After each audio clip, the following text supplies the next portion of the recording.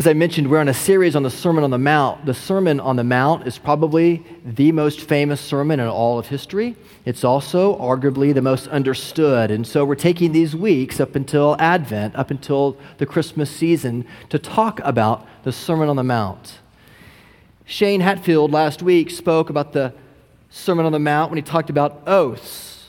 And it was my turn to speak this week on the next in line, which is on lust. But honestly, I just didn't feel right about baptizing two children, both beautiful, and then talking about lust. So we're going to skip, and we're going to talk, instead of lust, we're going to talk about wealth. Is that okay with you? We're going to talk about wealth, because this is, as I read through the Sermon on the Mount, I thought, what do I pray for Emily Penner? What do I pray for Tor and Karini? Matthew 6:19 through 24, that they will treasure the Lord, and they will lay up for themselves treasures in heaven and not treasures on earth. So we're going to look at that passage today, and we're going to look at it with three headings. There's nothing wrong with having possessions or of having money. Nothing wrong whatsoever with that. But money has a very intoxicating power. And if you are not careful,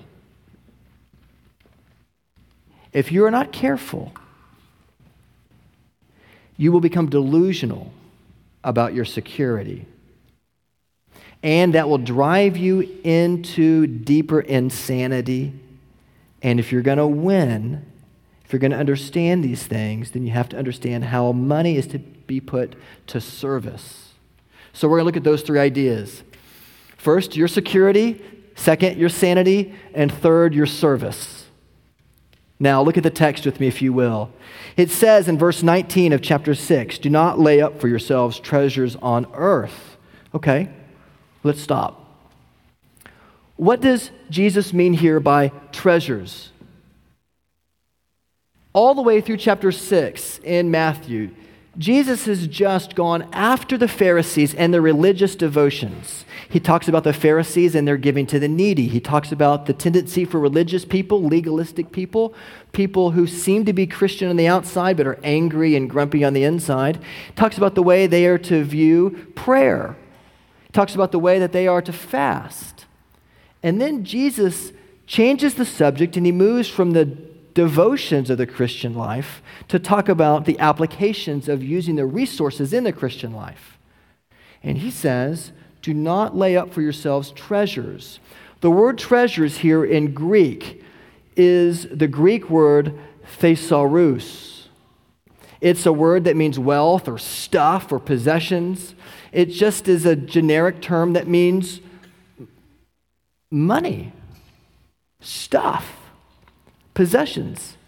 But Jesus says it in a very interesting way, because Jesus is not against possessions or against money. The personal property is assumed in the Bible.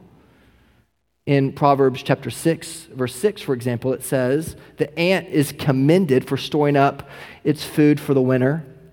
In 1 Timothy 5:8, it says that somebody who doesn't provide for their family is worse than an unbeliever.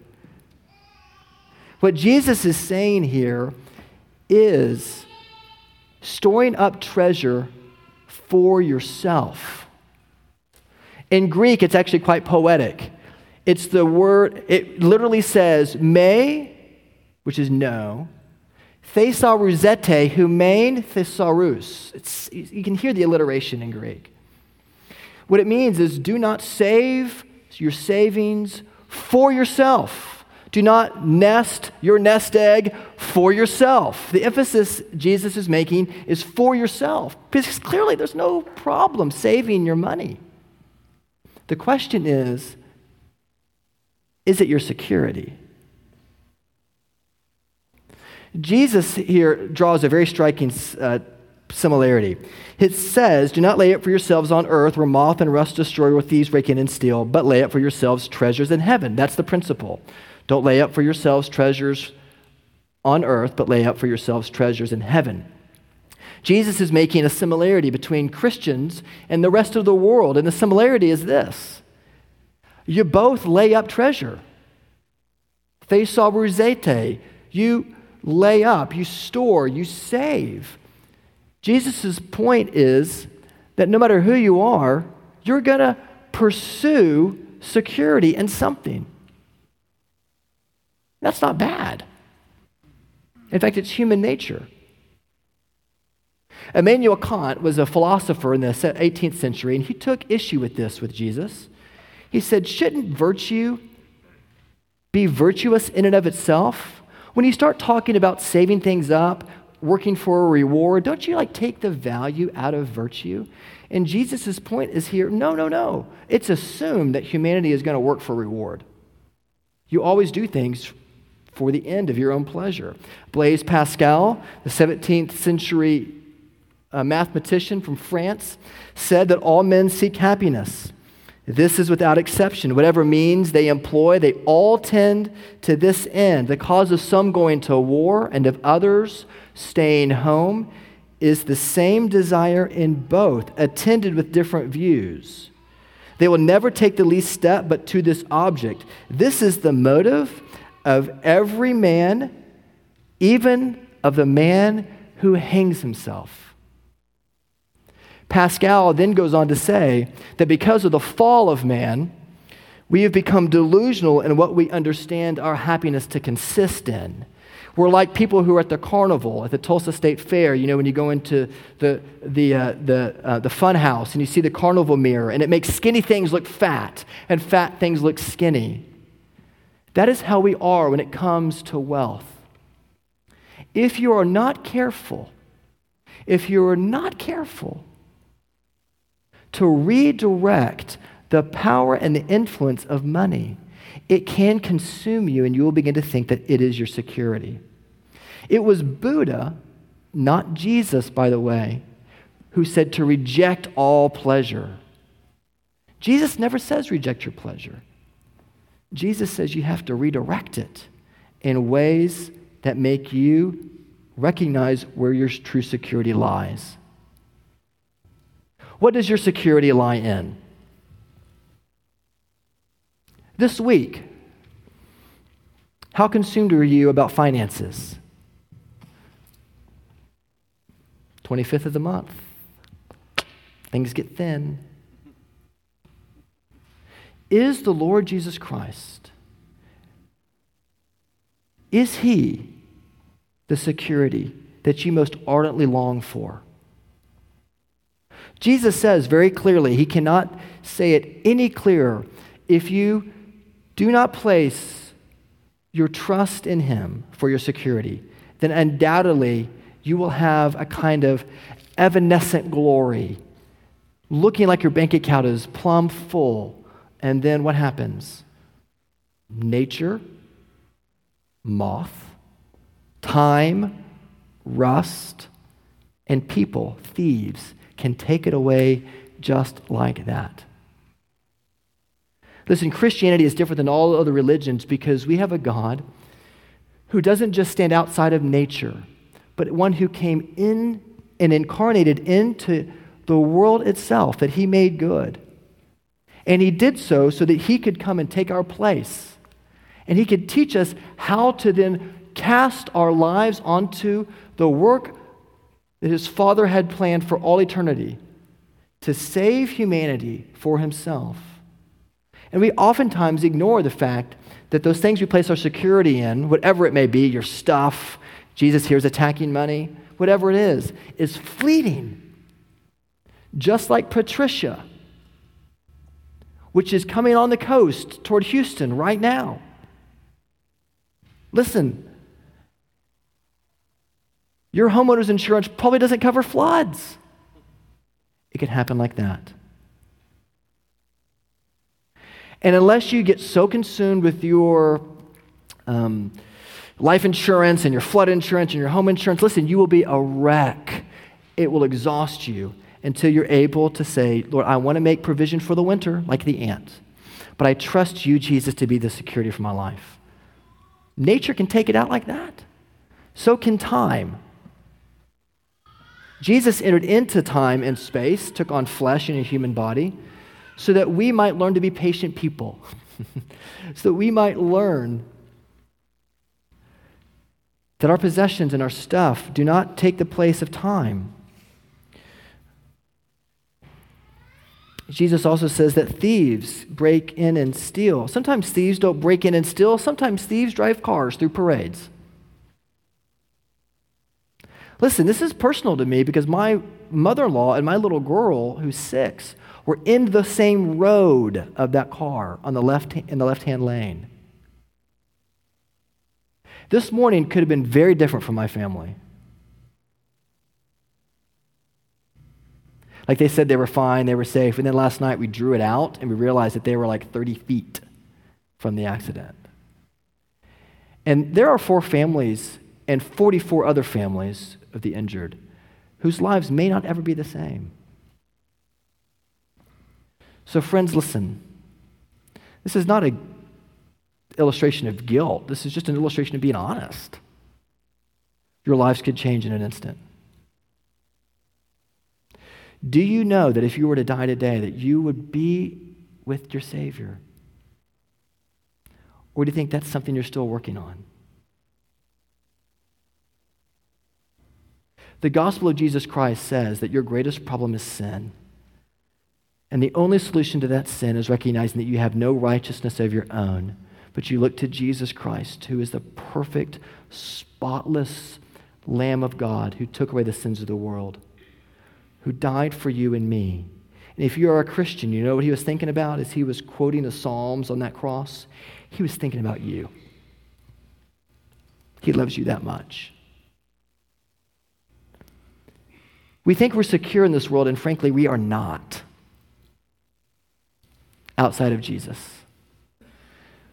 But it's not only your security, it's also your sanity that's at stake in this passage. Sometimes we say to ourselves, listen, if I could only have $1 million, it would make life so much easier. Anybody bold enough to raise their hand and say they've thought that before? A bunch of lies. Oh, there we go. Okay. I've sometimes thought, listen, if I won the lottery, life would be so much better. CNN asked that question too, and they interviewed dozens of lottery winners. You know what they discovered? That almost in every single case, their lives got worse. Because they spent all of their money and they went into extravagant debt. And their friends and their family, who were once loving, supportive friends and family, now are knocking down their door trying to get a handout. And so whereas before the lottery, they had very little debt and lots of friends, after the lottery, they had a whole lot of debt and very few friends. Money can make you delusional. Wealth, those of you who have significant means know this. Money becomes like Miracle-Gro on your character flaws. They've always been there. But when you have the resources and the power of finances, it exacerbates those character flaws. It doesn't heal your vanity, it makes it worse. You've always been a vain person, probably, because the issue is not finances, it's in the heart. If you're a selfish person or a miser, then you are probably even more miserly after you got money. Do you know that people who make $25,000 or less give away 4% of their income a year? But people who make $100,000 or more give away just 1%. It's Miracle-Gro on your character flaws.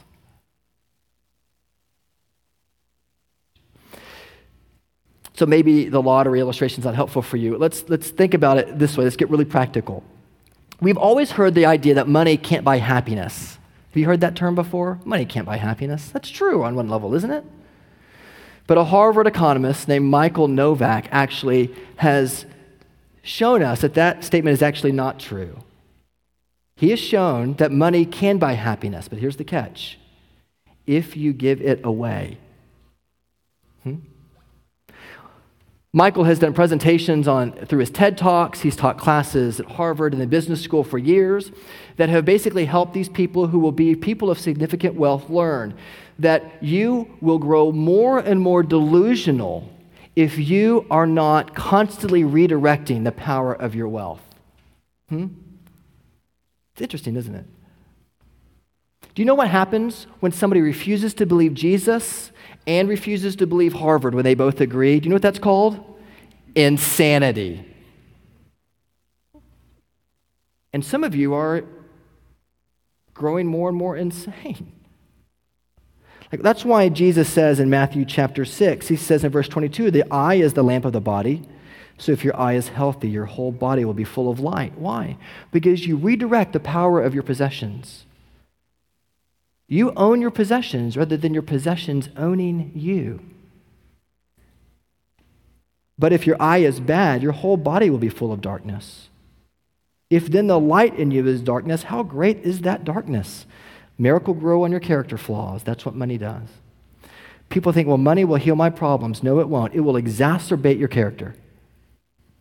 And unless you learn to redirect it as a force for good, it will cause your eye, clear-eyed though you might be, you will begin to drink the Kool-Aid of the world that says all you need is a little bit more money.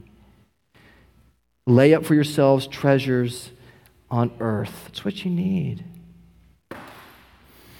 But Jesus says, no. In fact, you need to redirect it. And Harvard says, no, you need to give it away. This was made really concrete for me. Last weekend, I was away taking my 8-year-old to the Taj Mahal of SEC football, Kyle Field in College Station. And so I took Andrew to this game, and we were driving back through Dallas. And we got stopped because of the Texas State Fair traffic in Dallas. And we noticed that there were all of these mendicants, all of these beggars, all of these men and women on the street panhandling for money. And this was a new thing for my son. He had never seen this before. We live in Owasso, Oklahoma. And so I was explaining to Andrew how it worked and the complicated systems sometimes that are at play with these ladies and gentlemen who are asking for money on the street, and the difficulty morally of knowing if you should give them money or if we should give them a QT card or what we should do. And so we didn't have any loose change on us, I promise. We did have, though, a plate of food, 3 apples, 2 bananas, and some granola bars that we took from the Comfort Inn breakfast. And so we took this plate of food in my back seat, and I said, okay, Andrew, I'm going to roll down the window, and you're going to hand this plate of food to this gentleman. And Andrew says, okay. He said, would you like to do that? And we'd been talking for 5 or 10 minutes about how we so wished we had something to give. He said, yes. And so we rolled down the window, and Andrew said, here. And he handed this man this food. And this man's, his smile was as large as his face could smile. And he said, thank you. And Andrew said, you're welcome. I was shocked. And then Andrew, we rolled the window up and we were driving, and Andrew got the kind of little smile, you smile when you have that deep joy where the edges of your mouth turn up but your teeth don't show. And he reached over and he grabbed his daddy's hand and he just held my hand. And he interlocked his little fingers in my fingers. And he just watched the road and just smiled, the biggest joy-filled grin he could smile. And we talked for an hour after that. What was happening there? It wasn't a little boy giving someone who needed food or money. It was a little boy laying up treasures in heaven. Because for that hour, his eyesight got very clear. And he saw the joy of giving things away. Listen, how do you lay up treasures in heaven? You start small. It may be a plate of food that you took from the Comfort Inn and the Continental Breakfast.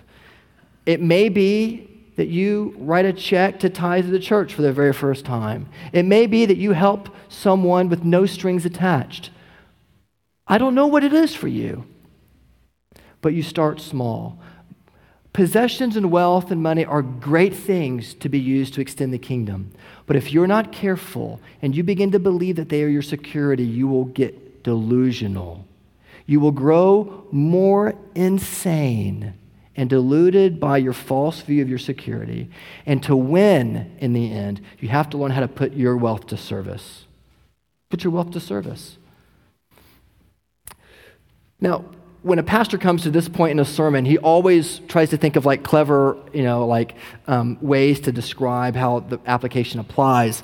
And here, I'm just thankful that the Apostle Paul himself preached the same sermon to Timothy once. And Paul tells us how to put our money to service. If you have your Bibles, look with me at 1 Timothy chapter 6. Paul says to Timothy, his young protege, toward the very end of his first letter to Timothy, he says, "As for the rich in this present age," by the way, that would include all of you.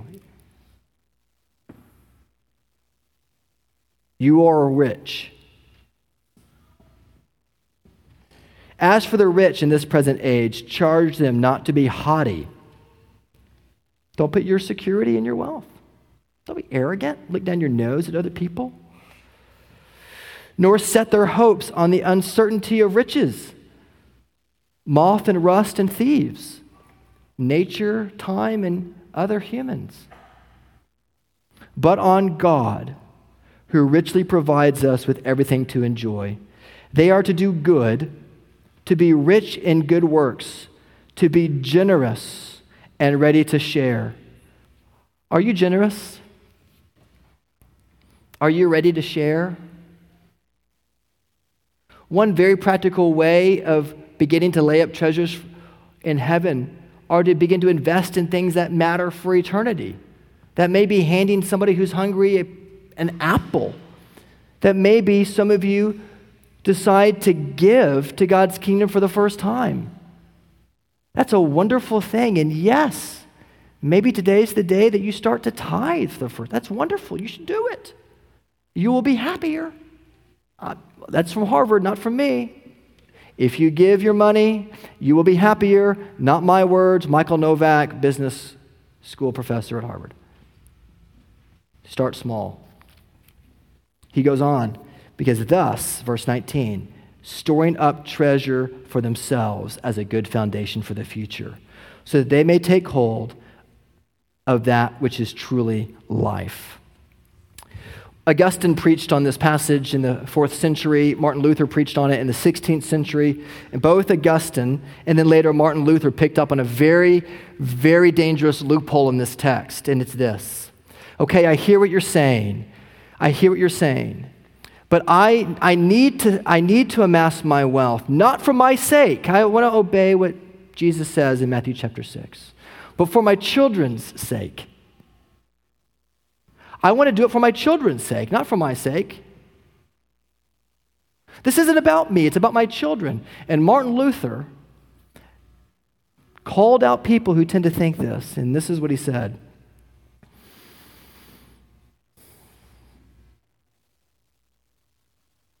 Luther said that see to it that greed does not take you or your children into a higher social position, because the more you get, the more you will want, and you will always be aiming for something higher or better, because no one outside the gospel can be satisfied with his position in life. For me, practically, personally, the best way that I can apply this text to my life is by teaching my children and my wife reminding me and me reminding my wife that we measure our worth not by the amount of money that we have or do not have, but by the fact that we are known by the Lord Jesus Christ. And moms and dads, when you can teach your children to measure their worth not by their stuff, but by who knows them and who loves them, you've succeeded as a parent. It's a beautiful thing. One commentator said of this text that serving mammon, money, is the form of idolatry with which the devil operates after the old idols lose their attraction for Christianized people. The word here, when he says you can't serve God or money, the word here is mammon. It's an Aramaic word that refers to the god, Mammon, who was the god of humanity. And Jesus is saying you can't serve both God and money. Mammon stood for stuff, money, wealth, provision, the things that you place your security in. You can't serve both of them. One commentator said, "We are all asked by Jesus to turn our backs on the goals and the goods of this world, to be the real atheists of our culture, denying the gods to whom most give unquestioning fealty." The power of wealth is a force for good, but if you do not redirect it, it will lead you to greater insecurity. It will lead you to greater insanity. And the way to begin to redirect this is to put it to service for the kingdom's sake, investing in things that are eternal, laying up for yourselves things in heaven, not things on earth.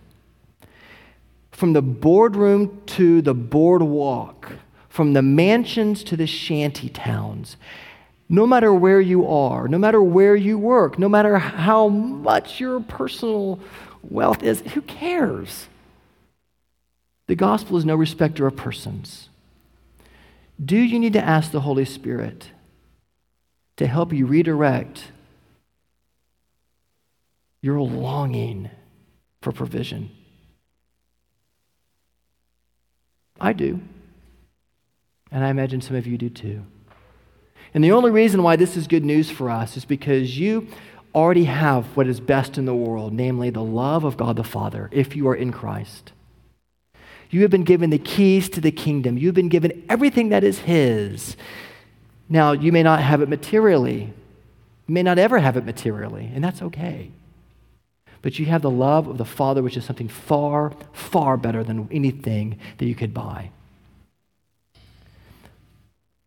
Do you possess your possessions, or do your possessions possess you?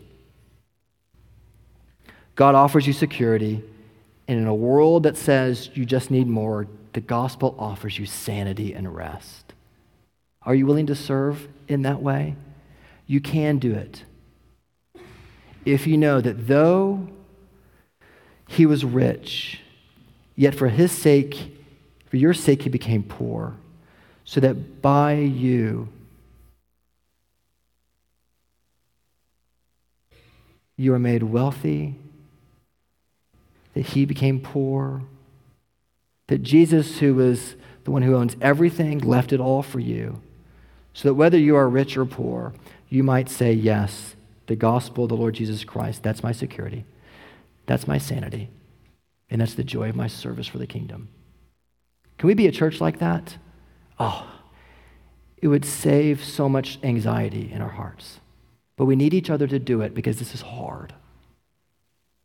But the Holy Spirit gives us the power to do it because you are beloved children of God. So let's serve like that. Amen? Let's pray together. Father, we pray that you'll help us to not be afraid of wealth, but also not to be owned by it. Help us to redirect it in ways that extend your kingdom. Thank you, Jesus, that though you were rich, yet for your sake, Father, He became poor, so that by Jesus, in His poverty, we might become rich. In Jesus' name, amen.